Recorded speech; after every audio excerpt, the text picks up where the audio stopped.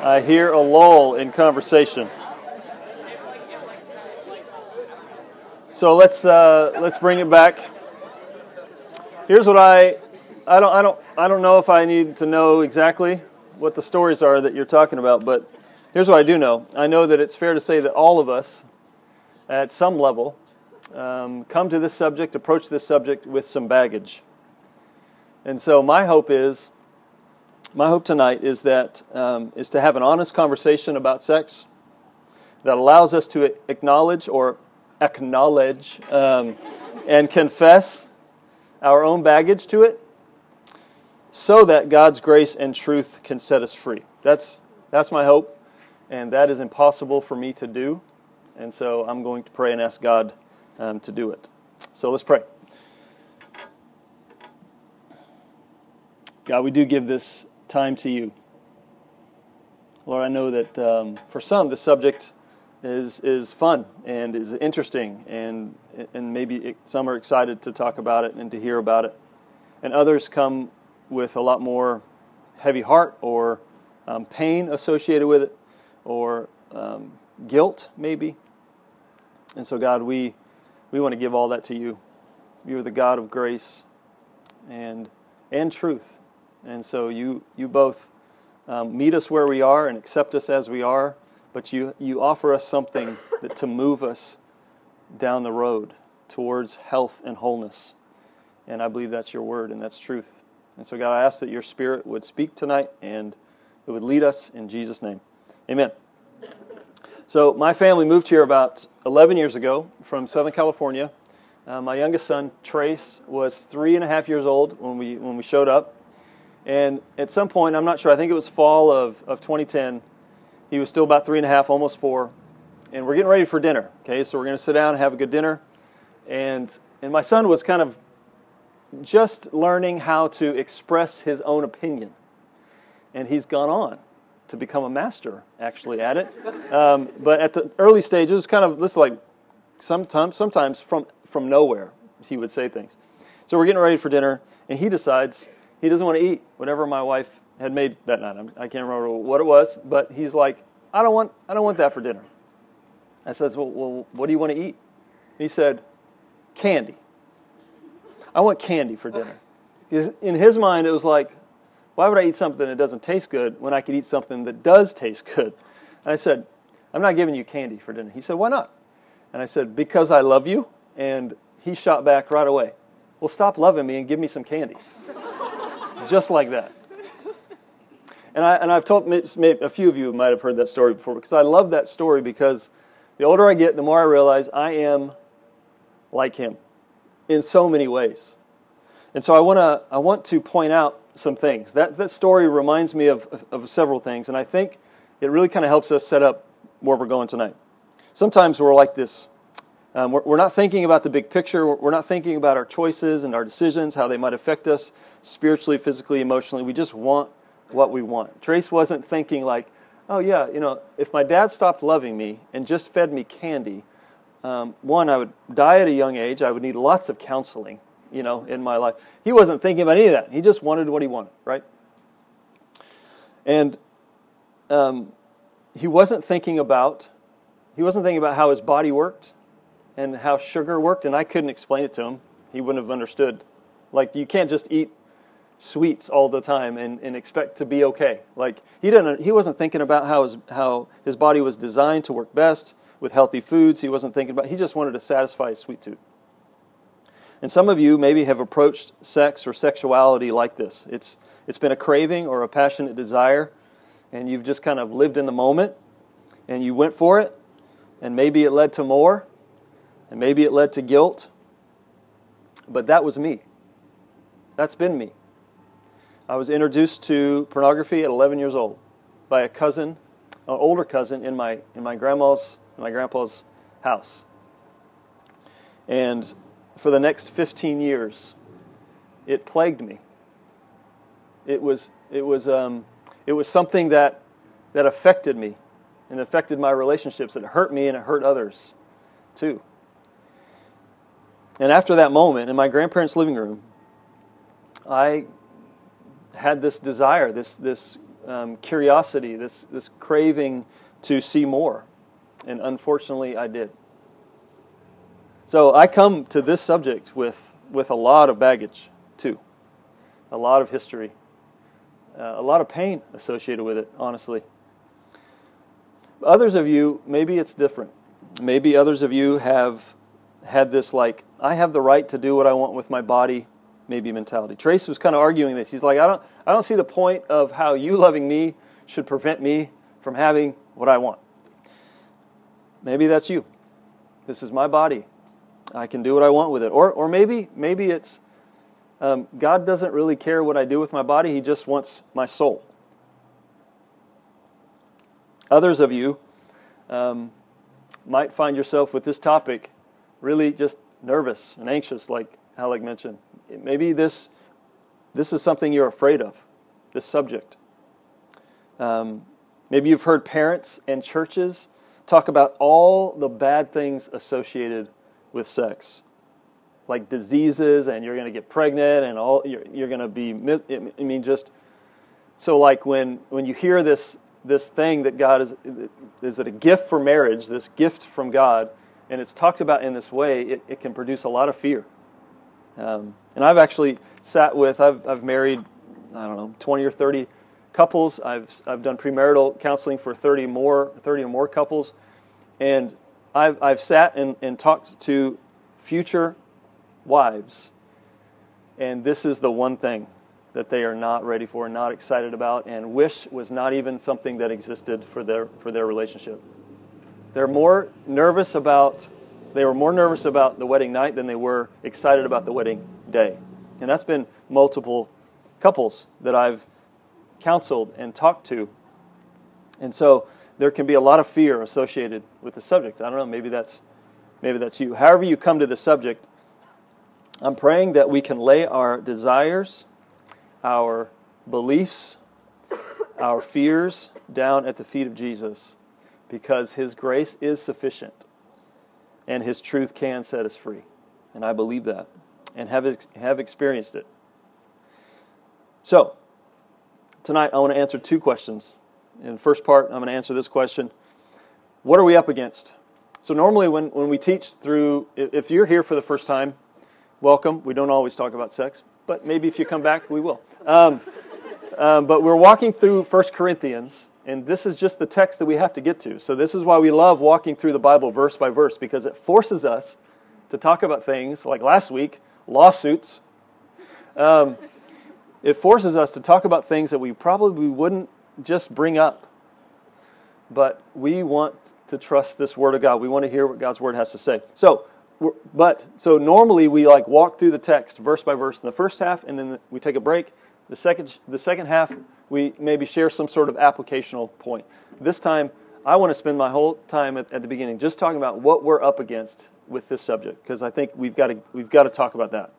And then the second half, I'm going to answer, what does God have to say about sex? So, what are we up against? I'm going to point two main points for this part. Okay, here's the first one: is that our culture, and the culture we live in, it's a culture that produces the air that we breathe in many ways, says sex is nothing. It's not a big deal. That it's a basic craving or a need to be filled whenever and by whoever. That our culture just kind of expects that everyone's going to do it. In fact, it's in my experience, you're really hard pressed to find it's even hard to talk about. On TV shows and movies portray sex by married couples. It's always by unmarried couples. Why would you show married couples? That's boring and it's not exciting. But it is exciting and with non-married couples. Interesting. Pornography and sexual explicit material are rampant, readily available. You know that. Our culture has been preaching this "it's not a big deal" message for a long time. There's this article by this lady named Amber Lapp, and she was just recently, probably within the last 5 years, interviewing young adults and just kind of getting their take on sex in relationships and how it affects relationships and how it's talked about and how it's viewed. And she quotes this one girl, Jessica, a few different times throughout the article. And what Jessica says really does illustrate what I think is pretty accurate in terms of our cultural understanding of sex. Here's Jessica's quote the first time. She says, "Sex is just sex, regardless of who it is with. You can make it mean something if you want it to mean something. But other than that, if you want it to just be sex, then it's not going to mean anything." And what she's saying is like, yeah, it's just natural. And she goes on and she says, you don't even have to call the person. You both can just have this agreement that you're going to use each other for your own pleasure, and it's fine. It can be that. Sex is viewed, what she's getting at is it's viewed as this consumer right. We love our rights. We fully bought into the idea that I can do whatever I want with my body, and it's no big deal. And then we always have this caveat, as long as it doesn't hurt anyone. I'm here to tell you, it does hurt others. Later on, the same girl, Jessica, she went on to say how sex changes the relationship. She says the more you like somebody, the more you need to push back sex, because if you like somebody and then you have sex and they don't reciprocate that, guess what? They're using you and you're going to get hurt. So you got to hold off. If you really, there's a risk here. Because if you like them and you cross that threshold and they don't reciprocate, guess what? Later on, so that was in the middle of the article. At the end of the article, she's asked if she knows anybody that has waited until after marriage to have sex. And she said, yeah, I have a coworker. And she described this relationship and she broke out in tears, the article says. In tears, she described this guy who dated this girl. They got engaged. They're waiting until they get married, and he treats her so well. And so Jessica, I think, like our culture, is conflicted and confused about sex and its purpose. So culture says that it's nothing, but acts like it's everything. It acts like it's the most important thing. So we're a sex-saturated culture, I believe. It's everywhere. It's everywhere your ears and your eyes can go. And so anytime you're in a store, or you're listening to music, or in sports, on billboards, in movies, videos, your phone, your computer, the mall, magazines, it's anywhere and everywhere because it sells everything. It's used. It's enticing. We have advertising and advertisers. No offense, marketing majors, has mastered the power of suggestion and seduction to draw you in. And so I was thinking, like, okay, I can see there's certain products I can see how it would make sense to use, seduction. But I was looking at ones that don't make sense, okay? And airlines, web hosting, floor cleaners, flavor water, fast food hamburgers. I don't know if you guys remember the Carl Jr. Commercials. There probably wasn't a Carl Jr. There wasn't one here for a long time, and then anyway. But in California, there was, and it was a huge controversial thing because literally it was just a supermodel, not wearing much, on a bowl, eating a big juicy hamburger, getting it all over her, and it's like, this is so obvious what they're doing, and yet I find myself hungry. Why? Because it works. It entices you. Like, they've figured that out, and they use it well. They sell it because we've been convinced. Here's why I think why. Okay, all of you have to take some time and go, why does that attract me? That's something you got to do on your own.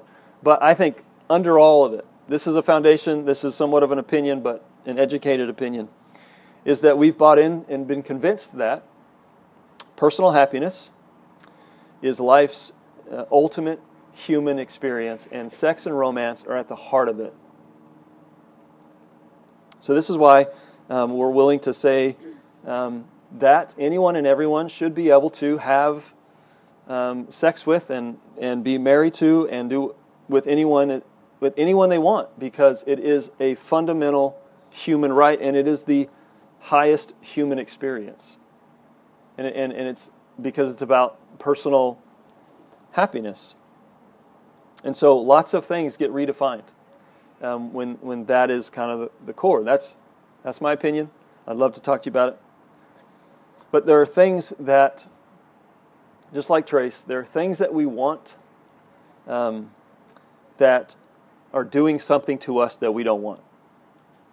So, in light of this, in light of what we're up against, what do we need? I think we need, and this is what I believe the Bible's going to do for us, we need God to lift up sex out of the dirt and out of the darkness to its beautiful place in marriage, what it was given for, and at the same time, remove it from the throne on which our culture has placed it, and many of us bow down to worship it. And so here in a second, we're going to jump into 1 Corinthians 6 and just walk through these verses. Paul, this section, 1 Corinthians 5 through 7, there's two minor sections. One of them was lawsuits, another one's coming in 7, but for the most part deals with and talks about sex almost more than any other section of Scripture. And this particular text, this verses we're in tonight, is probably the most it is talked about. So it's going to really get into it. So we'll take a break and we'll come back and answer that question. What does God have to say about it? All right. So turn to 1 Corinthians 6 and we'll get there. 1 Corinthians 6 is where we're at, starting verse 12.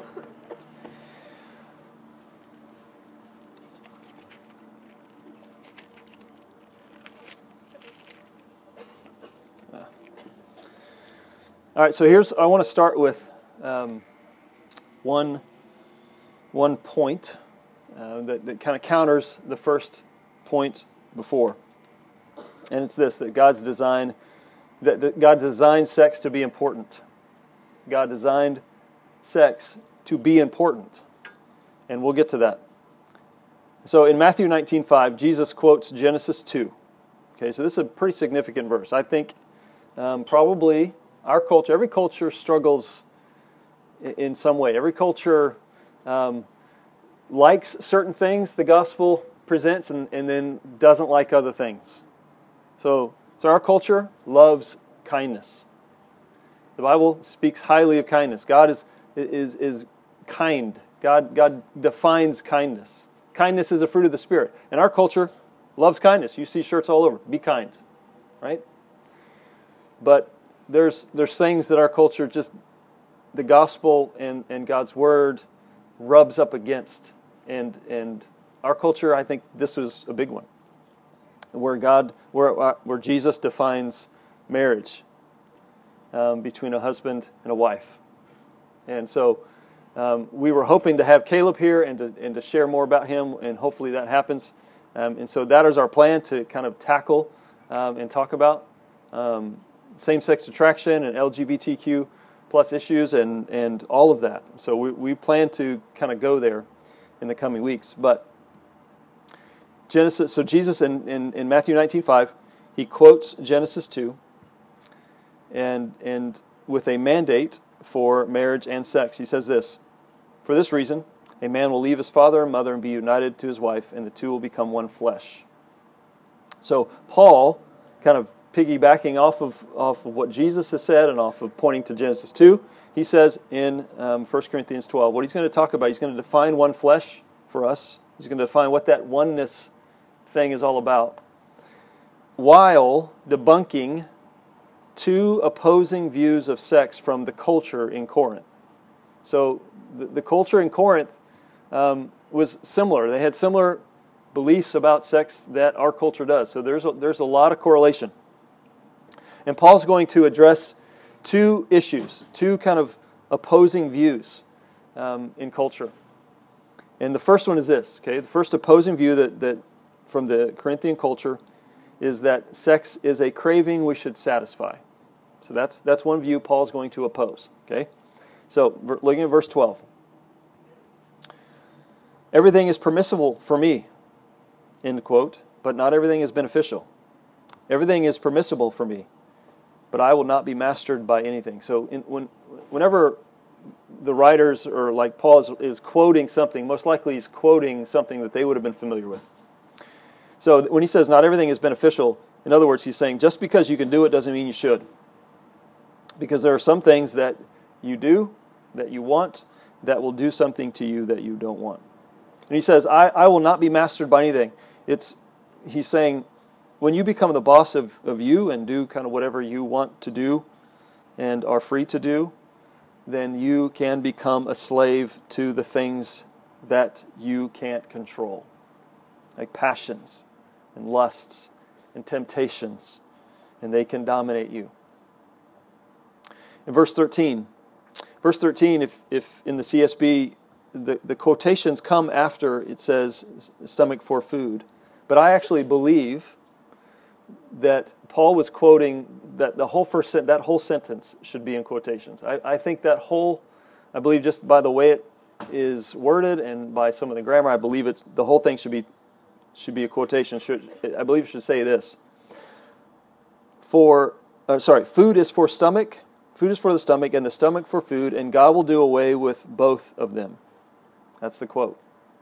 However, Paul says, the body is not for sexual immorality, but for the Lord, and the Lord for the body. God raised up the Lord, and will also raise us up by His power. So Paul's rebuttal is that sex is not just a craving of the body that we should satisfy like food, and it was never meant for sexual immorality. So if you're familiar with the Bible, and maybe grew up in church, you've probably heard that phrase, sexual immorality. It's all over the New Testament. And it's the Greek word porneia. And you can imagine what we get from that word. It's a Greek word porneia. And it literally means, across the board, every time it's used, it's referring to any sex or sexual experiences outside of covenant marriage between a husband and wife. That's how God has defined marriage. That's where God has placed sex. It's consistent throughout Scripture. And so porneia, or sexual immorality, is anything that's any sex or sexual experience outside of that. And he's saying our bodies were not meant for that. But, notice what he says, the body was meant for the Lord. The body was meant for the Lord. What's he talking about there? We'll get back to that. And God will not just destroy things in the end as if nothing we do matters. No, we will be raised to be with the Lord someday. So Paul is saying that it matters what you do with your body, and especially when it comes to sex. Why? Why does God care so much? Why does He make such a big deal about sex outside of marriage? So he goes on, 15. But don't you know that your bodies are part of Christ's body? So should I take a part of Christ's body and make it a part of a prostitute? Absolutely not.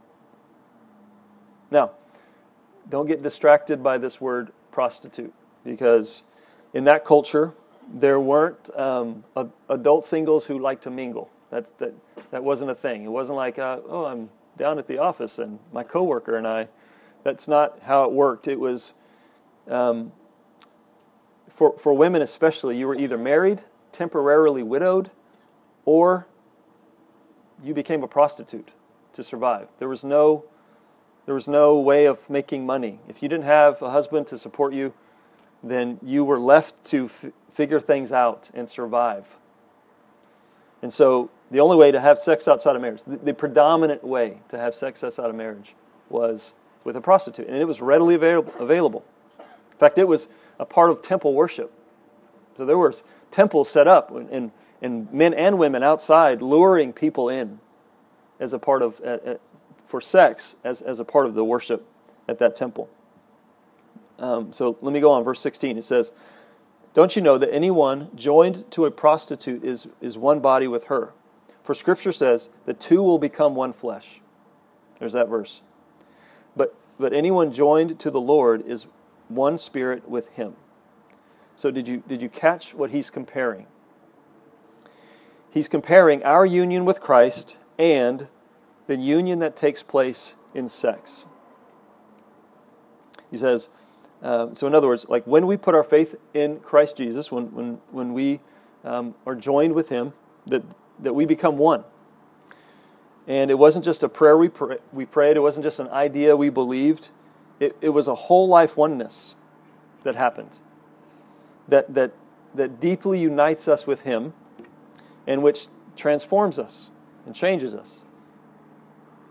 So likewise, what he's saying is, sex is not just a physical act of pleasure, or not just for procreation, but here's the definition I'll give you for sex. Okay? I believe this is one of the primary purposes for sex. Sex is a physical oneness that was given to deepen a whole life oneness. Sex is a physical oneness that was given to deepen a whole life oneness. What do I mean by whole life oneness? Well, the two become one.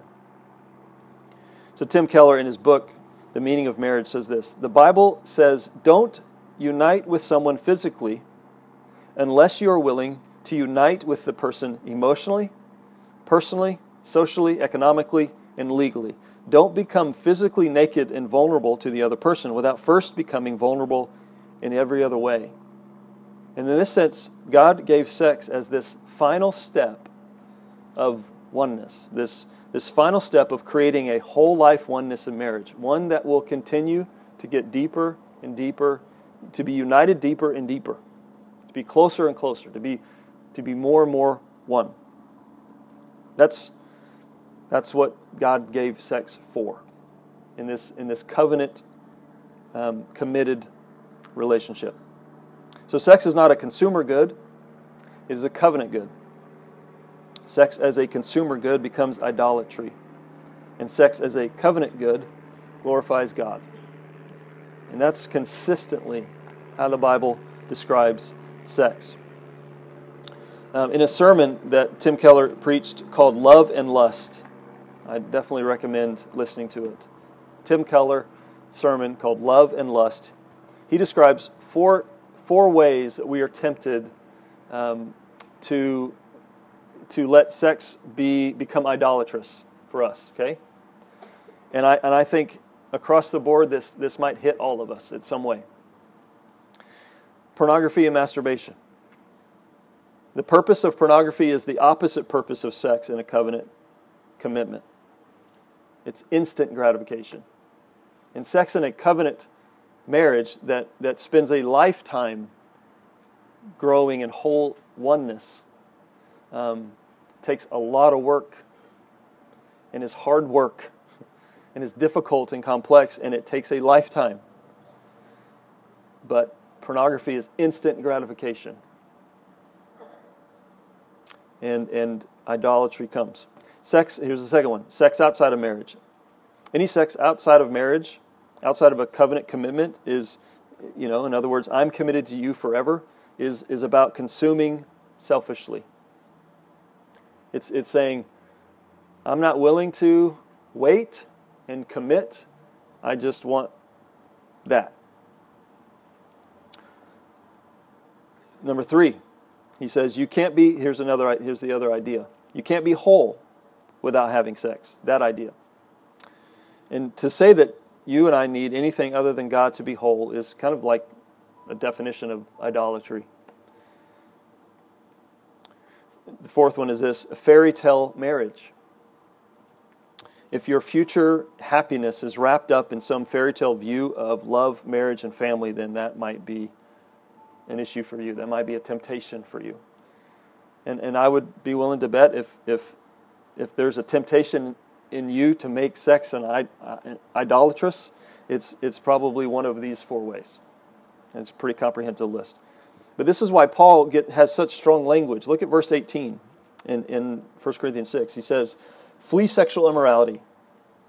Every other sin a person commits is outside the body, but the person who sins sexually the person who is sexually immoral sins against his own body. Don't you know that your body is a temple of the Holy Spirit who is in you, whom you have from God? You are not your own. You were bought with a price. So glorify God with your body. Paul strongly urges them to flee, to run from sexual experiences outside of marriage, because he says, our bodies are not meant for that. You're sinning against your own body. This is the only sin, by the way, that the Bible speaks of in this way. This is the only, some have believed, this is nowhere in Scripture. Nowhere in Scripture does it say all sin is the same, by the way. That's not a verse. That's not even how it works. But in some sense, all sin is rebellion against God. All sin is saying, I'm going to do what I want to do regardless. All sin, in that sense, it's the same. But different sins have different consequences, clearly. But this one is one that is the only one the Bible separates from the other. And it goes back to that statement, because your body was not meant for this. It was meant for the Lord. And we'll talk about that more in a second. But notice the use of the word body. Okay? It's used several times so far in our text. Here's what it says, to recap. The body was not meant for sex outside of marriage. The body was meant for the Lord, and we will be raised with Him someday. What you do with your body matters to Jesus. Sex outside of marriage sins against the body, and it hurts our body. Your body is the temple of the Holy Spirit, and your body was bought with a price and is to be used to glorify God. So God's Word says that sex is important, and it has a purpose. And it's not just a bodily craving that we should satisfy. So that's argument number one that he kind of debunks. Then he moves into argument number two, and we get into chapter 7.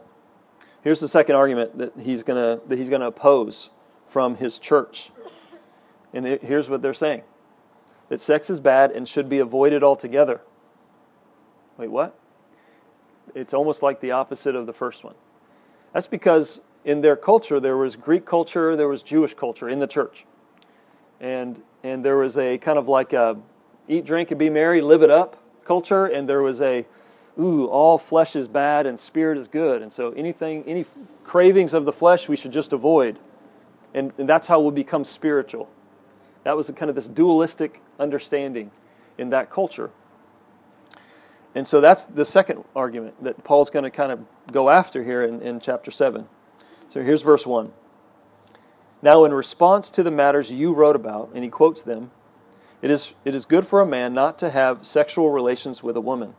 In other words, they're saying, since it causes all these problems, shouldn't we just avoid it altogether? So here's Paul's rebuttal. It's verses 2 through 5. Okay? But because sexual immorality is so common, each man should have sexual relations with his own wife, and each woman should have sexual relations with her own husband. A husband should fulfill his marital duty to his wife, and likewise a wife to her husband. A wife does not have the right over her own body, but her husband does. In the same way, a husband does not have the right over his own body, but his wife does. Let me stop there, because this is actually an interesting thing. In their culture, if you were a woman, your value came through childbearing, especially boys. The more children you had, the more valuable you were to the community, to the family. And so there were actually women, if they weren't pregnant, they were wanting to be pregnant, if you know what I mean. So oftentimes what many think is Paul's writing to husbands who are like, shouldn't we just, and he's saying, no, you need to. And actually there's even cases of wives going to religious leaders, synagogue leaders, and saying, my husband won't have sex with me. Go talk to him. And they would go reprimand him, because it was kind of his duty to fulfill that right, to give her value in that sense to that culture. Now, right or wrong, that's not our culture, thank God, but that was their culture. And so what Paul says is kind of hard-hitting. Now, we hear a wife does not have right over her own body, and we think, oh my goodness, We get upset. But if Paul says that to them, they go, yeah. The men go, yeah, of course. And then the next line, and they're like, wait, what? I don't have right over my body? It belongs to her? Because the way of Jesus is self-sacrifice. And it's putting others' needs ahead of your own. And that rubbed against them in the church, just like it rubs against us. Verse 5. So Paul says, you should do it. So he says, do not deprive one another, except when you agree for a time to devote yourselves to prayer. Then come together again. Otherwise, Satan may tempt you because of your lack of self-control. So temptation was everywhere, and just like today, the temptation for a husband to be with a prostitute, a one-time thing, a one-night stand, easy, don't even have to call her in the morning, versus a wife that you spend the rest of your life with, that you have to work on a relationship with, same temptation. And Paul says, don't deprive each other, and come back together, because the temptation is out there. So, a lot's going on there. A lot more that we could say and I could say. But so Paul's answer to their question, shouldn't we just avoid it? Paul says, no, actually sex is good, and you should not deprive each other of. He's assuming most are married that he's talking to, or too young to marry. And so he's elevating sex to an important place in marriage. But notice what he says about the body. Not only does it belong to the Lord, but for married people, it belongs to your spouse. And this actually is one reason why, I think, essentially, Paul remains single. Paul is going to say later in chapter 7, you'll hear about this in the coming weeks, but Paul will say, I wish you were like me, actually single. He might even say it next week. I wish you were like me, single, because you can do a lot more for the Lord. When you're married, you're tied down. You concerns about the spouse and family are a lot. So he's gonna really champion singleness. But for married people, your body belongs to the Lord and your body belongs to your spouse. So Paul's lifting sex up to its rightful God-ordained place in marriage to be enjoyed regularly for the purpose of deepening whole life commitment between the two. God designed sex to be important, but it's not everything. It's not everything. It's not the ultimate human experience like we've been lied to believe in. Notice again the verse. The body is not meant for sexual morality, but for the Lord, and the Lord for the body. You were not your own, he says. You were bought with a price, so glorify God with your body. The ultimate human experience is to know and be known by God, your Creator. That's the only thing that you can chase all these things, these cravings, these desires, these dreams, honestly. Unless they're God-given, you can chase these things, and I promise you there will be a point in which it's not enough. And you were designed to be satisfied in God and God alone. So here's an idea I want you to wrap your brain around. That every gift that God gives us, including sex, is not given so that we will have joy in that gift, but for us to find joy in the giver of that gift. So every good gift that God gives us, okay, in relationships, in friendships, in sex, in hobbies, in steaks. I like steak. So, but the temptation is always, okay, this is a temptation for all of us with anything that God gives us, any created thing. The temptation is that joy ends in that thing. To finish a good steak and be like, that was amazing. That's what I am created for. Where's the next one? I can't wait to have in and all of a sudden, like, the joy ends in that thing. Instead, every gift, everything that God gives that's good was meant to be like a window that we look through and we see the giver, and we praise the giver of that gift. And so God gave sex as a gift to marriage, and again, as a shadow of, or as a window of, or as a mirror that reflects something. And I believe it's the kind of intimacy that we were created to have with Him. So every gift reflects something about God. So I believe that our desire for intimacy with others is something deep within us, because it is something that God made us to have with Him and to have with each other. And sex is this thing that because it is such a powerful, unifying oneness kind of thing, it needs to be confined to this committed, lifelong relationship.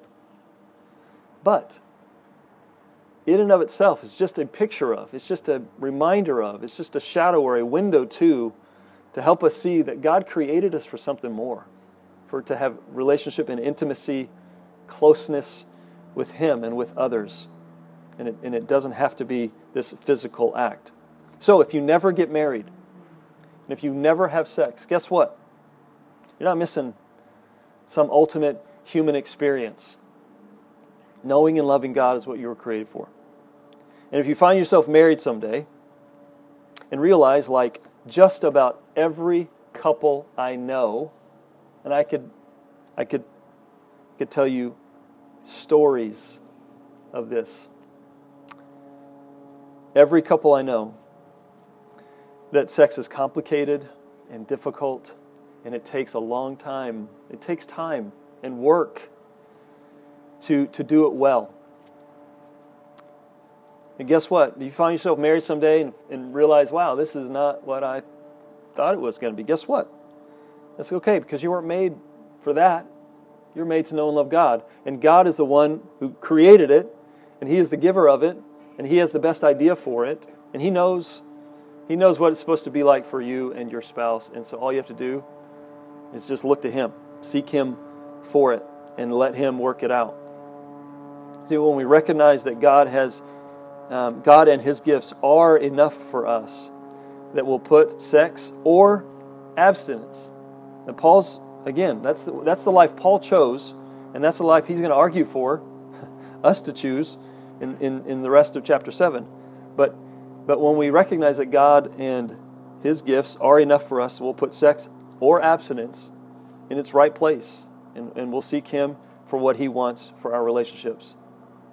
Now, I could spend another hour talking about the purpose of sex, why the Bible teaches marriage is to be between a man and a woman. I believe there's big, deep theological reasons why, and how all of that is meant to remind us of Jesus and His love for the church. But again, my hope is that you and I would acknowledge and confess our baggage to God, that we would allow the grace of God, no matter what you've done, no matter what you've been through, and the truth of God, no matter how much it rubs up against your sensibilities, to set you free. So, I would like to have some time. I don't know if we can play some music to do this, but I would just like to give some time for you to process some things, write down things that may be on your mind, pray about things that God's wanting you to talk to Him about, or just sit and reflect. But I just think it's important when we, especially when we hear this topic, but anytime we hear the Word of God, to allow some time to just kind of process. So take a few minutes. I'll close in prayer, and then we'll have a couple announcements, and we'll be done.